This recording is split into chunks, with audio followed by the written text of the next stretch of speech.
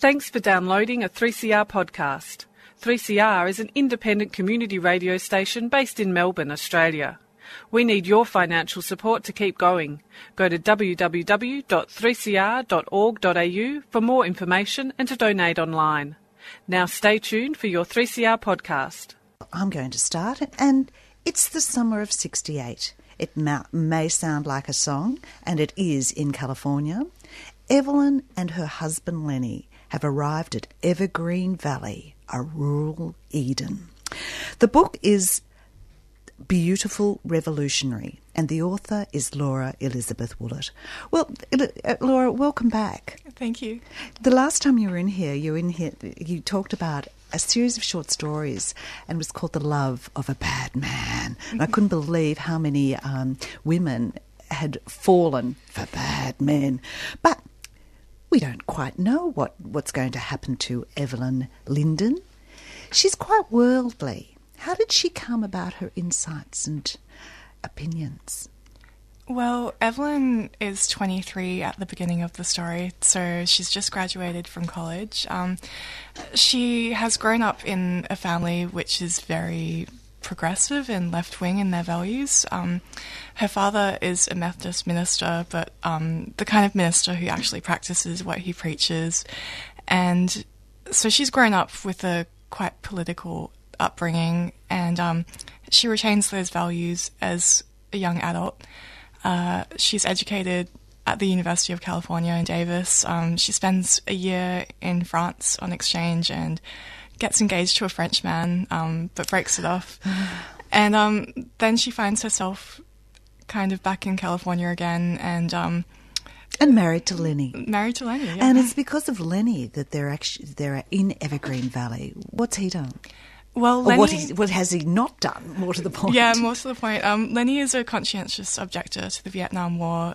He's a pacifist in his values, and he's managed to get alternative civilian service at a mental hospital in rural Northern California, which is what he's doing rather than going to war. Mm-hmm. And he also smokes quite a bit of dope. Yeah, he sure does. However, the first person Evelyn and Lenny meet when they come into Evergreen Valley is Eugene Luce, and this is a bit from the book, the redneck cop who welcomed them to town with a cross-examination and didn't notice their marijuana plant in the back seat.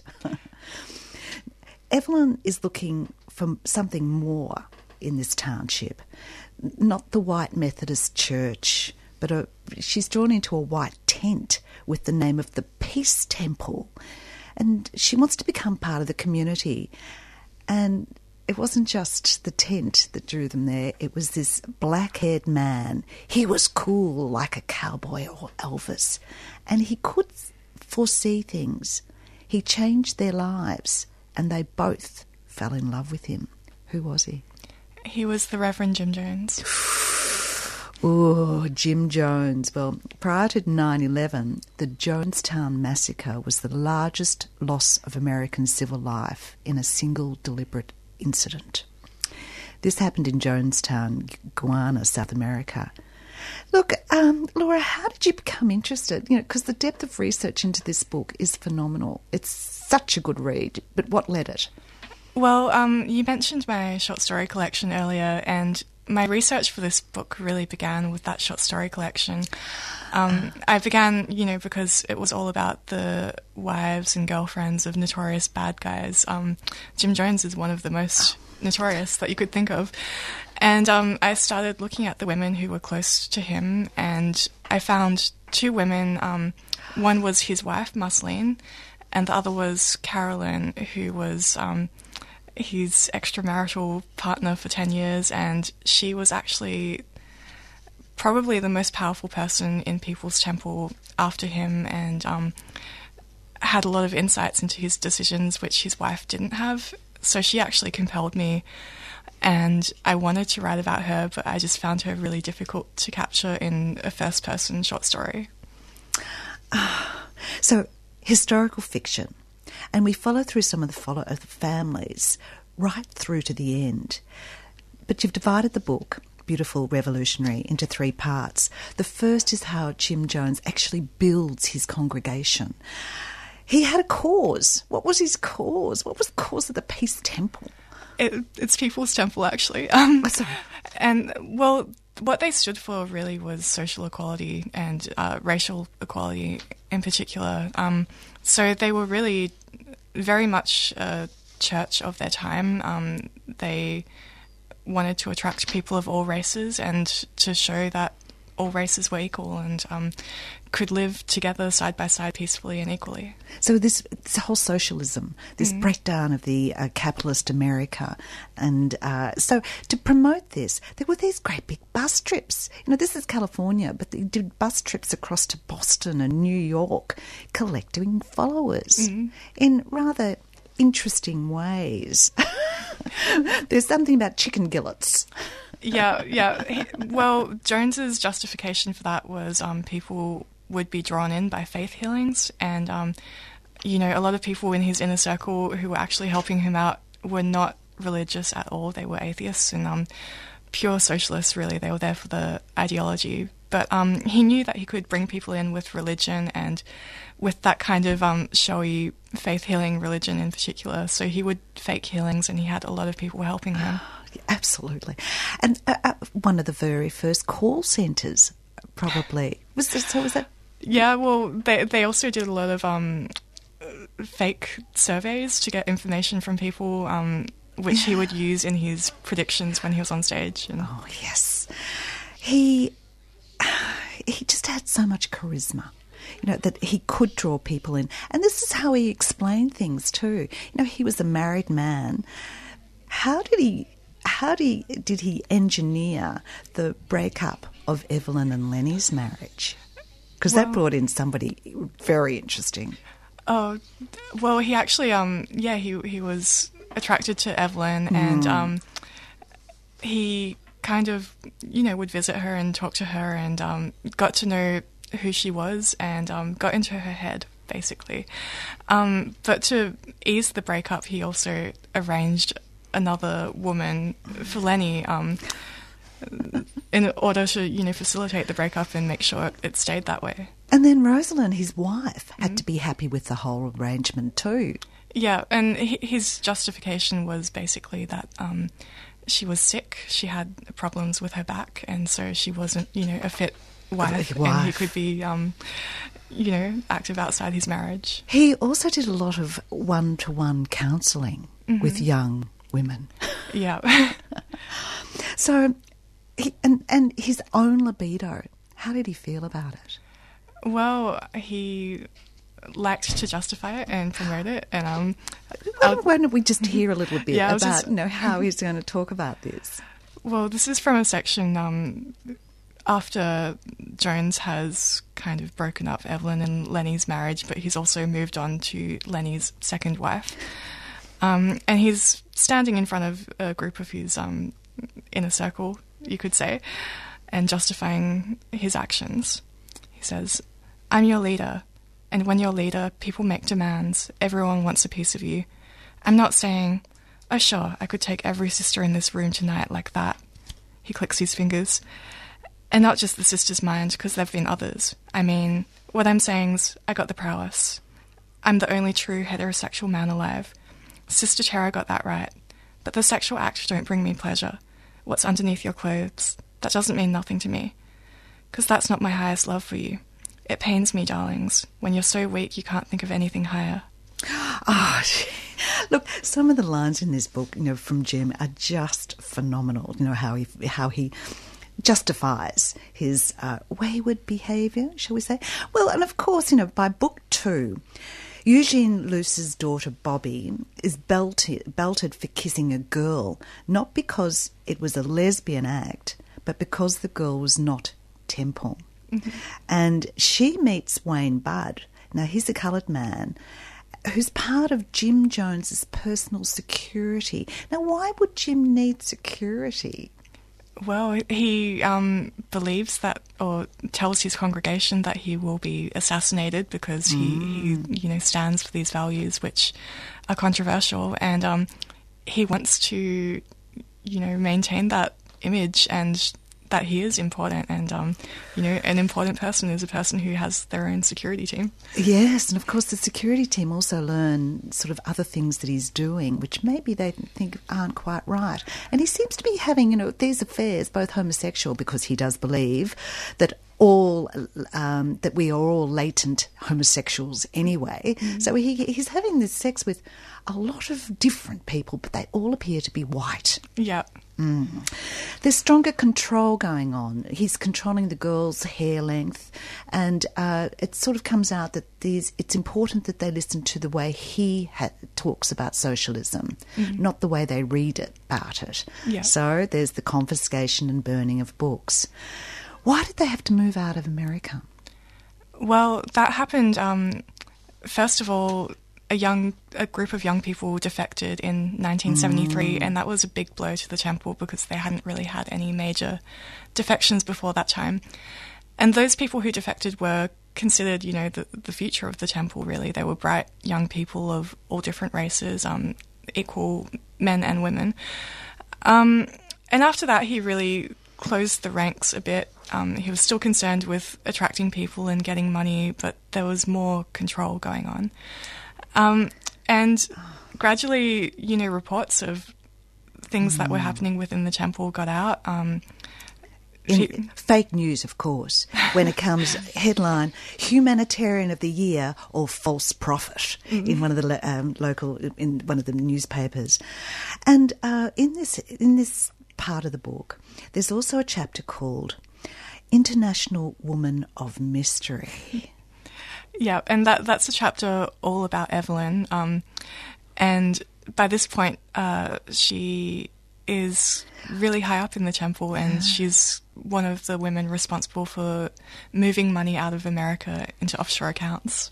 Really rolled up in tampons? Yeah, they really did that. Oh, my goodness. Right. Well, so that brings us fascinating reading and, really well written in this true sense of the Evelyn, the second wife. Brings us to the last part of the book that takes place in the Temple Agricultural Project in South America, the Promised Land. Now, it's not easy to get to, is it? No, it's really isolated in the middle of the jungle, very dense jungle. But people are still coming. This is a quote from the book by one of the characters. You got to quit questioning every little thing. Have faith, but I like to have evidence. That's what I like when I come to the temple. You get healed, you get fed, you get flown to Guyana even. Yeah. So they're still coming. But there's the news back in the United States that one of the people had defected to the US Embassy with money and stories. Yeah, and it's quite a major defection, and she's one of Jones's inner circle women. So with that knowledge, she presents quite a large danger to the temple and its operations. So they know that there's somebody coming to review the Promised Land. Yeah, and that's the congressman, and in the book I call him Theo Hansen, but he's actually based on a real man called Leo Ryan. And you know that there's a chance for people to leave. And I'm reading and thinking, who's going to escape? I hope it's that person or this person on their last flight out. Yeah. Golly.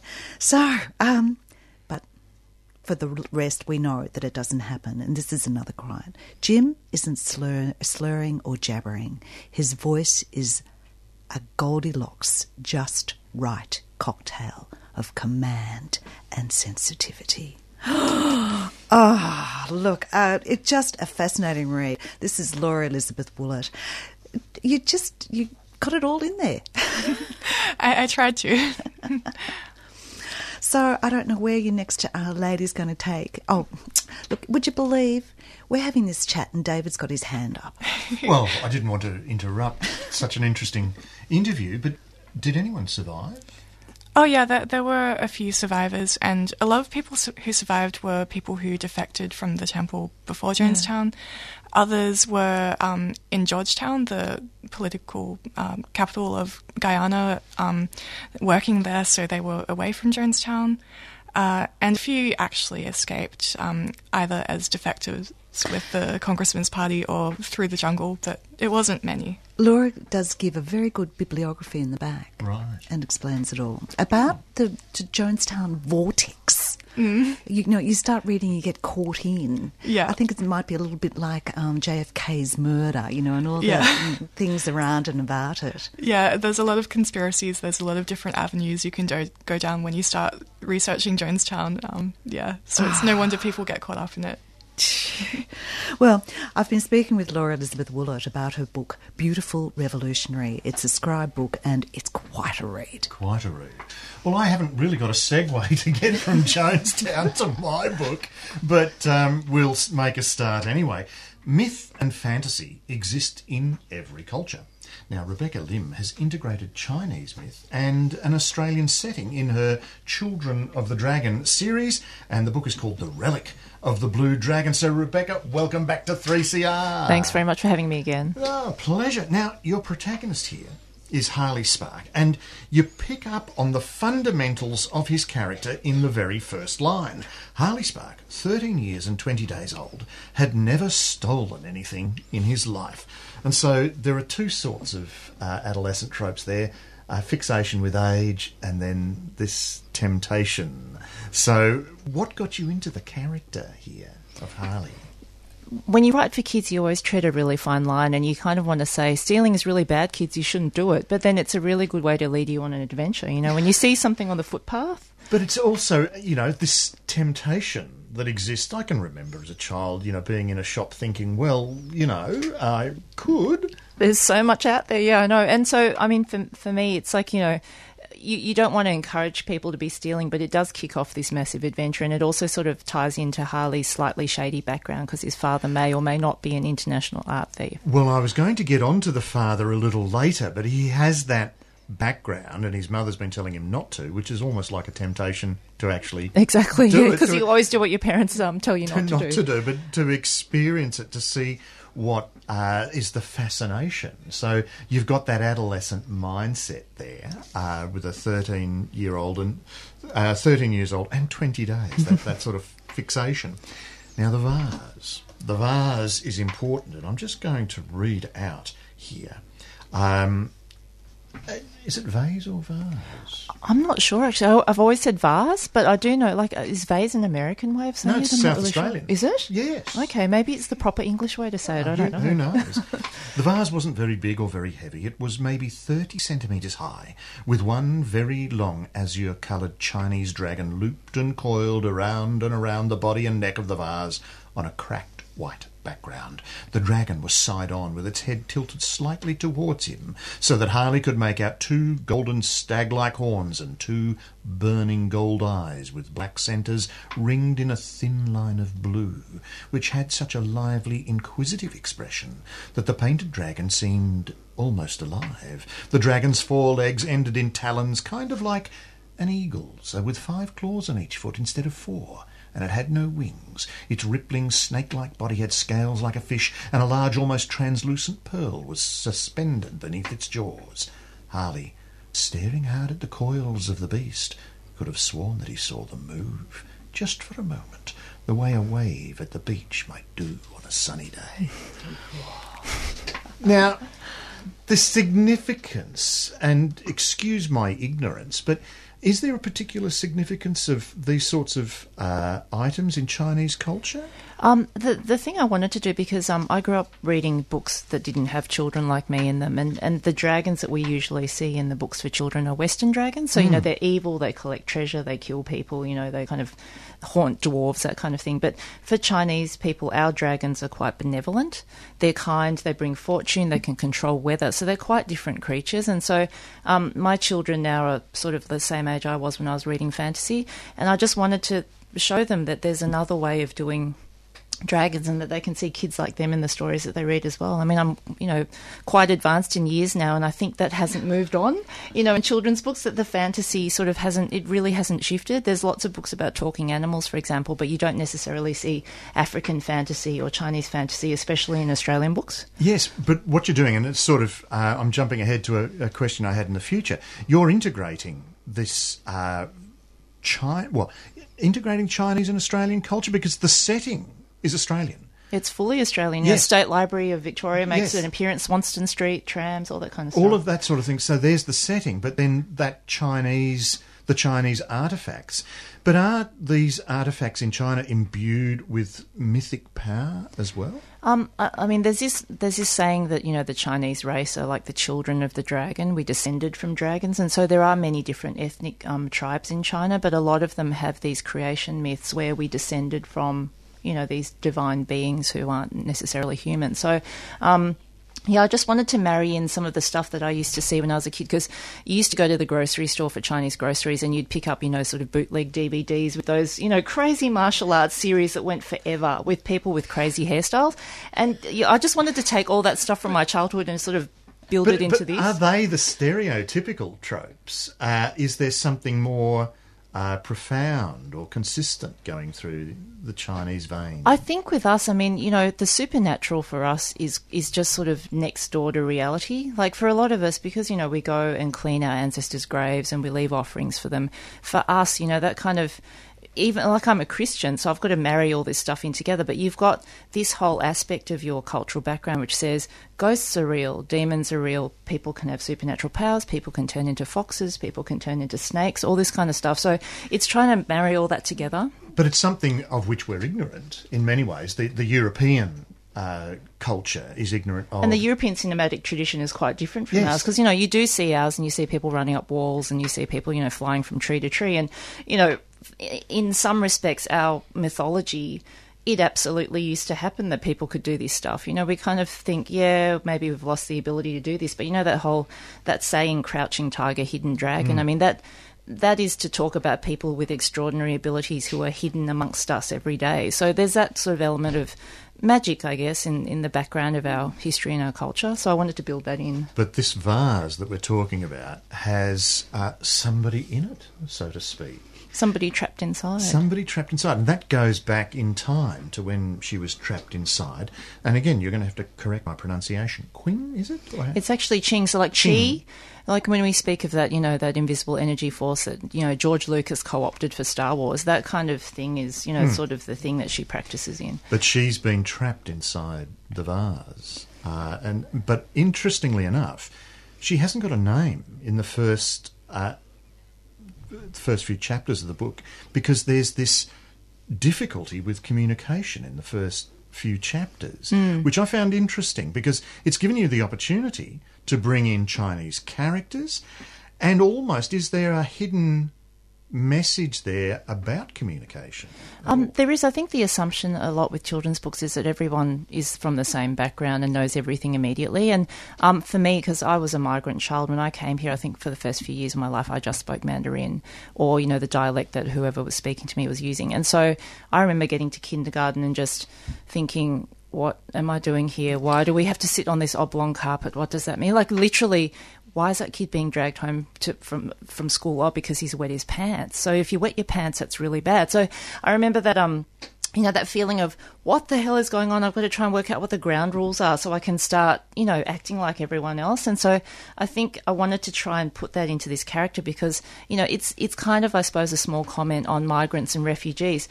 They have no context, for lots of the things that they're seeing. They cannot understand what people are saying to them. They can't understand any of the background. And so I wanted to give this character, I guess, a supercharged kind of migrant experience. She's literally burst out of this thing after 2,000 years. She's in a house and she's never seen a clock before. She doesn't know what a television is. She has no idea how to turn anything on. Who are these people? What time is it? So I just wanted kids to get that feeling of, not everyone's like you. Not everyone has the same comfortable background. Maybe they've come here and they're trying desperately to work out how to function in this But it also society. gives Harley an insight into how others might communicate, so you can see it from the other side then. And you've got the Chinese characters and they're almost, well, not fully explained, but you get the sense of where the Chinese characters emanate from, or some of them. Yeah, some of the origins. So, for people, you've got, basically two sticks that look like someone walking. And so, for me as well, because my Chinese character writing is very, very poor, I had to go back and find characters that were sort of basic enough and, I guess, Bronze Age enough to make sense to people looking at them. Because this then, Jing, it goes to the State Library, as you say, sort of through mythic magic powers and explores old Chinese texts, because the Chinese writing has changed. It's all over changed. time. Yeah, it's enormously changed over time. So she's sort of basically working backwards from where we are now to where we were before, and just trying to work out language. Yeah. And so I have her pillaging the linguistics section of the State Library and leaving books out everywhere, because overnight she's just gone, I've just got to read everything so I can work out what's happening, and then I can maybe speak to these people. Unfortunately, she does learn, so she's a very quick learner. But also, lucky for her, yes. and lucky for Harley. All of us, yeah. Else. You know, it moves the story along magnificently when she can actually speak. So, yeah, it's good. But also talking about moving the story along, you then escalate the action. I mean, you have, as you mentioned before, Harley's father, Ray, and there's something suspicious going on there, because at one stage, Ray is saying, I'm supposed to be a ghost. Now, we never actually find out Ray's true calling, sort of? I think it'll be a bit clearer in the next book what his true calling is, but I think what Ray functions as is, you know, like in a lot of families as well, it's no longer nuclear families these days, and so Ray is the absent father who does something slightly dodgy that no one ever wants to talk about. And so for Harley, it's do I take after my mother, who's a really good, ethical, law-abiding person, or do I take after my dad, who's slightly shady and has all these exciting connections overseas? So now, you've posed a problem there for adolescents, because Ray's probably a more attractive character in that term. That's true. So you're kind of walking this tightrope of, you know, I can't say all this stealing stuff is really, really good, because otherwise people want to do it. So, yeah, there's that kind of tightrope you have to walk as well. But, yes, the fact that Ray is not... Well, we don't find out what Ray's true calling is, as I said, but that leads into a whole series. So how many have you got in the series that are planned? Because I'm only a mildly successful children's author, I think at this point it's 2 books, and so it just depends on whether there's But you've alluded appetite for... You've alluded to so many other vases. I have, and so that's to give me a graceful, way to keep on extending it if people can, want to read this. And that's the thing as well, like, there aren't that many books like this around, and so I guess it just depends on whether... Well, it's got a cross-cultural benefit, because if you could imagine, and you surely have, imagine it being read in China for the Australian connection. I mean, that would work. It would work, indeed. And it'd be lovely. Someone in China, if you want to publish this would be really lovely, but anyway. But then there's also, we're used to the mafia in European culture, and you're going to have to correct my pronunciation again. There's the sinister Shu Shu Pang. It's just Choo Choo Pang, actually. Choo-choo. Yeah, it's just Choo Choo Pang. Because it just sounds funny. Yeah, no, 'cause I did that because it sounded comic. But, there is a sinister grandmaster who knows about 56 different martial arts, so he'll pop up. How do the sinister characters in the Chinese culture differ from European culture? I don't know. I don't think he's overtly, covered in muscles, but he just sort of exudes a malevolence. Well, he's a malevolence, but he's got a coterie of henchmen. Henchmen are always useful. So I think, in our culture, probably the really powerful people have carfuls of people that follow them around to keep them safe. We are going to have to finish shortly, but the challenge then of maintaining the pace you've got here in this story. That is true. Like for children, like, you cannot have filler. They will not read. If you decide to go off on a tangent about a big issue of the day or something, children will just switch off. So the challenge for this is to just make sure there are no flat spots, that things keep happening, there are cliffhangers that will constantly keep you engaged, because kids are real connoisseurs of this, and they just don't want to be sidetracked by other stuff that they don't necessarily need to know. They just want to keep pushing on with the mystery. And so the pace is just compelling as it keeps... Hopefully keeps going at a breakneck speed. So the book is The Relic of the Blue Dragon. It's part of so far, 2-part Children of the Dragon series, but I'm sure it's going to extend further into several other crossing colours. fingers. Several other colours. And it's an Allen and Unwin publication. So, Rebecca, thanks for coming in today. Thanks so much. Thanks, David and Jan. And I was speaking with Laura Elizabeth Woolett on her book, Beautiful Revolutionary, all about Jim Jones and Jonestown. Thank you, Laura. That was published by Scribe, I should say. Published by Scribe. Well, we'll see... or tune in next week and we'll see a couple more authors in here.